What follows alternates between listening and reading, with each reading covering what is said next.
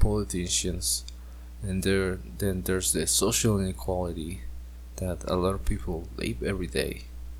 You can go to a big city like Mexico City, and you will find people in the street that are just next to big companies and so on, and I think that's one of the biggest problems too of Mexico.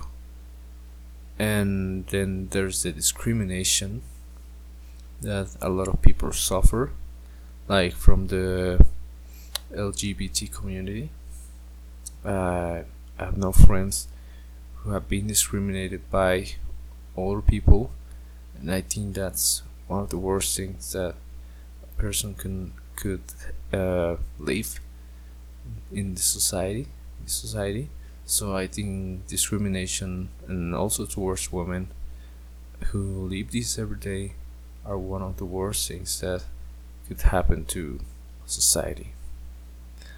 So I talk about the good things, and here are some of the bad things that I hope and I would like to fight for, so that in the future my country becomes a better place.